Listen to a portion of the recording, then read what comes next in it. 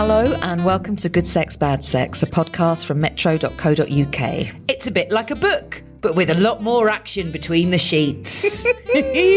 My name is Bibi Lynch. I'm Miranda Kane. And coming up, we have, it's a book telling you how to have feminist sex.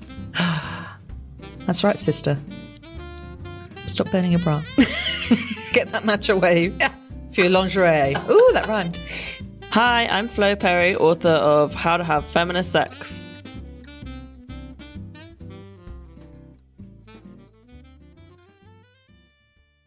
Please welcome to the show, Flo Perry. Hi, thank you. What an amazing introduction. And you're talking to us about your new book, How to Have Feminist Sex. Yeah. A fairly graphic guide. Mm-hmm. How graphic? Let's go for the graphic detail. It's illustrated. That's the pun. Yeah, that I illustrated it all. And yeah, it does have some tits and willies and vaginas in it, but all drawn by me, no photos. Oh, wow. But almost as good as a photo. Obviously, I'm very accurate. Anatomically. Yeah. Nice. So you know the obvious question, and it's a really rude question, but this could be just full of rude questions, couldn't it? It's a how-to. Yeah. How are you qualified, Flo Perry? Well, yeah, that's a very good question. I'm not really qualified at all any more than anyone else, other than I've had quite a lot of sex in my life. I call myself an emotionally well-adjusted slag. And I think I have a very good sex life, and a good relationship with my sex life, and I'm really interested in it. And I've probably read like 3 more books than the average person.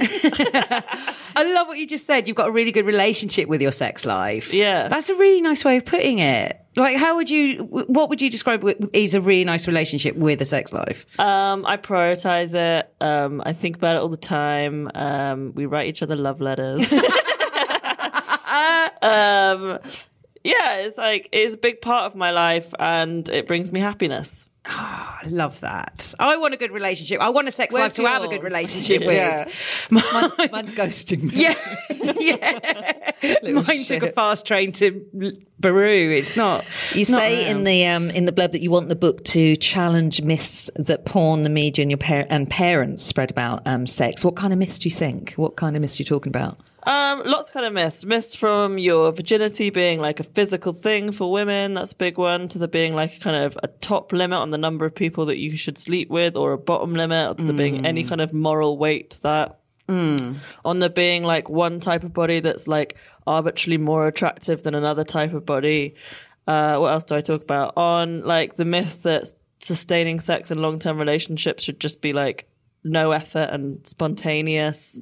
Loads of stuff. Why do you think this book needs to be made?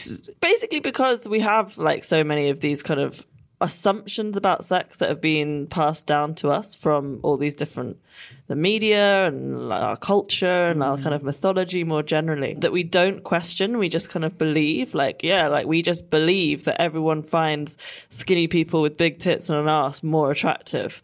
And you just believe that, even though it's not true. Like, lots of different people fancy lots of different types of body. And we kind of know that. If you look at porn, you know that. But then in our media, it's just like everyone's just like, lose weight and have lip fillers. So why is this How to Have Feminist Sex? Because this sounds like just like How to Have Good Sex. Yeah, and it is like, I think interchangeable, feminist sex, good sex. But I think I call it How to Have Feminist Sex because I think that a lot of these myths, they've been affecting women more. Like, the patriarchy is responsible for us to believing these things.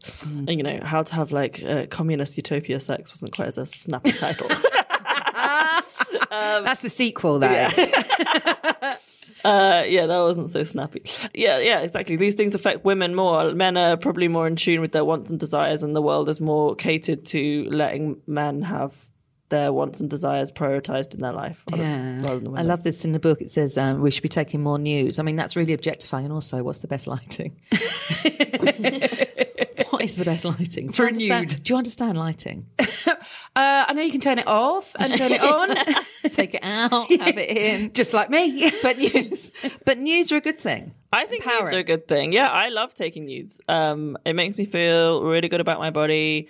Every time I go away to like a hotel for work, I send my girlfriend like a glam nude. Yeah, hotels, they're good. Yeah, it's like, oh yeah, new background. It's like a whole new girlfriend. Yeah,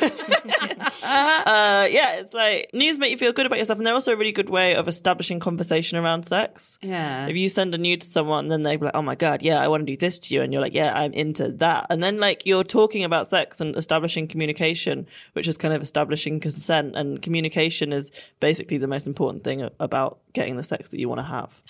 Where does the UK stand in the ratings, in the rankings of feminist sex? Are there other countries that you think are on this better than us? I have no idea. I don't know. I went to Holland recently, actually, for work. I think we think of Holland as really like progressive and like they've all been like talking about masturbation with their mum since they were 12.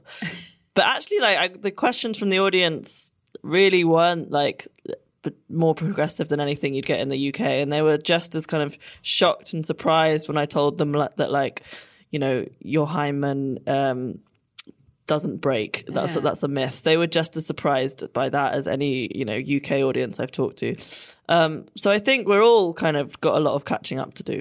Yeah. And as for like the rest of the world, I can't really speak for them. I'm sure there are some places that are a lot worse. Oh yeah, definitely. So who is this book catered towards? Because some people might think, oh, it's feminist sex, so it's just for women. But I bet men can have feminist sex. Yeah. Yeah, I've actually got several emails from people. There's a joke in the book where I'm like talking about an issue men might have. And I'm like, to the 3 men that decided to read this book. And I've got more than 3 emails from men being like, it's me. I'm one of the 3 men that decided to read the book. So that's nice. Yeah, I think that it's a good way, I think, for men to learn about the pressures that women face as well. And I think every good man that, you know, wants to sleep with a woman should learn about these kind of things. Illustrating is a really clever idea, isn't it? Because it makes it I think less scary if people are going to be scared. Yeah, I think illustration is a really good way to talk about sex because it's a good way to... When you're illustrating, it's really easy to be inclusive because you can like include lots of different types of bodies and people without having to be like, and gay people too, or whatever, like in every other sentence. Yeah. And yeah, illustration, it like shows things in a very like easy way to understand without it looking like porn. And it's easy if you're talking about something serious to kind of get some kind of light humor in there via an illustration. Yeah. So, and it's my natural way of communicating. In the book, there's like how to orgasm, the ultimate one night stand tip. Tell Miranda to your right about your one night stand. My one night stand. Oh, I did my like as a kind of light aside in the book. I do mention the time that I had a one night stand when I was much younger, and people still lived with their parents regularly. And I went down to. He gave me directions to go to the loo in the middle of the night, and I went to what I thought was the direction to the loo, and I opened the door and turned the light on, and his little brother sat up in bed and said, 5 more minutes, Mum. And I was just like, How? I just like backed out the room very slowly, turned the light off, and I was like, well, it's about 4 a.m, so if you're getting up to school at 8, it's going to be a long 5 minutes. What's the moral there, though? To get very good directions. Yeah. Yes. To the loo in the middle of the night. Better bladder control or, yes, good And, directions. just play along with someone's fantasy when it fits your reality, okay? No. Oh, imagine if he was just sending you in there to go and wake up his little brother. Yeah. No, I do that with all my dates. It was my fault. It was definitely my fault. What's your ultimate aim with the book? I just want to get people talking about sex more, really, like this podcast. Like, I think that women should feel like it's okay to prioritize in your life wanting to have good, pleasurable sex, and that you can ask for it. Yeah. Basically. Do you think that it's helped with your upbringing? Because it would be remiss. Is it all right to bring up your parents? If you really have to. Because your dad is Grayson Perry. Now, I love Grayson Perry. I love your dad. That sounds weird. Sorry. But Many people do. He's very, like, it's... do you think it helped being brought up in quite an open-minded household like that? No, I think it would have been much better if I was brought up by nuns. I think it would have given me a different outlook that really would made me like reach out to a whole new group of people. Psychologist mum as well. Yeah, that also, major drawback in life. Obviously, if I'd been brought up by policemen, then I would have much better sexual fantasies. Oh, no. Oh, you don't worry. You can have some of mine. It's fine. What's your current one? It's about 4 women sat in a room, 3 of which are holding very phallic-looking objects, and one of them is just glaring, shaking her head at me every 5 minutes. So this is a dream come true for me. Thanks, everyone. Non-consensual taking part in my sexual fantasies. There's a head shake. You're on 10 already. I know. So the book is How to Have Feminist Sex. Yeah. A fairly graphic guide. Is it out now? It is out now. Yeah. And are you doing a book tour? You said you were seeing audiences. Oh man, yeah, I'm seeing audiences. I'm doing a Life Lessons Festival at the Barbican in 2 weeks. I'm going to Words Weekend Festival in Salford. I'm going to the Wow Women of the World Festival in the South Bank. I'm going to Glastonbury as well. Oh, nice. Yeah, I'm headlining Glastonbury, so that's big. It's nice for Taylor Finally. Swift to support me, so that's good. Are you getting inspiration from another book because of questions that people are asking you in the Q&As? Oh, no. You wouldn't do a sequel? Yeah, I'm having a drink with my editor in like a week. So yeah, I'll do a sequel. I don't know. Yeah, I think I did say most of like what I want to say in this book about sex, I think. But yeah, maybe I'll learn something. Did you learn anything from the book? Did it kind of Oh my God, yeah, I learned so much doing research from the book, like so much about my own sex life. I mean, I had a major breakup in the middle of writing the book. Did you? Yeah, so I wrote Did you have to just change the dedication then? No. I wrote one half of the book like in a dwindling long-term relationship and the other half single and free. Oh, so wow. I think that gave the And book a good kind of... Do you address that in the book? No, because it's not really about me. It's like, if you like very carefully read the acknowledgements, you might find something. But yeah, it's a non-fiction, like kind of, it is more of a how-to manual. It's like these are some tips that I learned along the way rather than like stories. That's quite a good little balance, because I think a lot of people, when they're trying to discover their sexuality, is either in a dwindling relationship, they're trying to get something back into it, or when they're young, when they're just free and single, and it's like, well, now is my chance to try different things. Yeah. So it's a really good little... With the crazy of digital dating, online dating and apps and everything, has that made feminist sex easier or harder? I don't know. I talk to a lot of people about apps all the time because I feel like I'm quite rare. Like, I'm a big app fan. I've had like a lot of fun on the apps. I definitely think they are a force for good. For me, what I liked about it was that it really felt like it gave me like power and like dating into my own hands. Like, I didn't have to like wait around to like bump into someone I fancied in a bar, or like, persuade my friends in relationships to come to parties with me where we might not know people, like all of those kind of things. I was just like, okay, I've got 10 minutes waiting around. I'm going to do some swiping. Yeah. Yeah, and then I could like organize a date when I'd had a free night, like on my own schedule. And I really appreciated that. That sounds like a nice way of thinking about it, of just like, oh, I've got free 10 minutes, I can do a bit of swiping, rather than I'm going to go and find the next Mr. Kane. This is the future ex, Mr. BB. Yeah, exactly. Like you said, a nice relationship with your sex life, which is something that I think a lot You should of have us done the need. book as a pop-up. Pop-up. Choose your own adventure. Okay, Next one, that's what you're going to do. Yeah. Thank you very much. Thank you for having me. Thank you.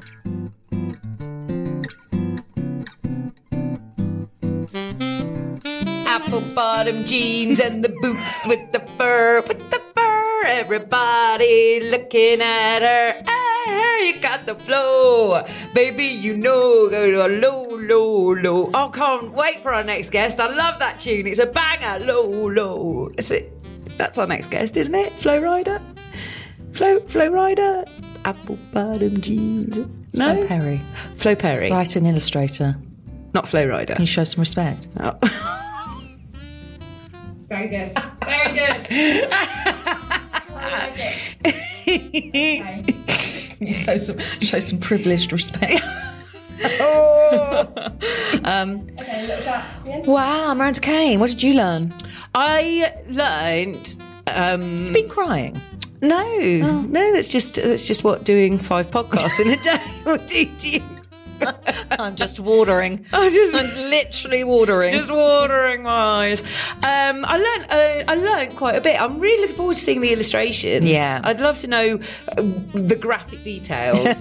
Literally. Brilliant. Because That's it's been brilliant. so long. But it's a good idea, though, isn't it? It's throwing in some illustrations, so it's just less challenging than pictures can be. You know, photos can be. You know, here's a penis. Oh, thanks. Cheers. You know what I mean? I quite like those observations of the empowering nature of nudes. You a fan of the nude? You send the nude? Not enough. I don't receive enough, and I don't do it enough. Yeah. But I do like the idea of doing my own little. Well, if you accepted my DMs, you might get a few more. Oh, thanks. We'll do. Sweet. Who's that? That's Miss Calls. It's reception. Okay. No, I love the idea of getting into a hotel and doing it there because that's a new environment and you feel a bit sexy anyway. So little miniatures on each breast. Yeah. Where would you put the knobby's nuts? Oh God! Straight back in the minibar. I'm Bibi Lynch. I'm Miranda Kane. And you've been listening to Good Sex, Bad Sex, produced by Juliet Nichols for Metro.co.uk. And where's Sam? I think just don't look under the patio. But you can get in touch with us on Twitter at Good Sex, Bad Sex with the triple X at the end. And on Insta. And on Insta without the triple X at the end. And if you have a sexy question or query or anything you'd like to talk to us about, anything you'd like to talk to the tax returns, any topics that you'd like us to cover on the podcast, please get in touch. info@sexpod.co.uk. And we will see you next week. God bless.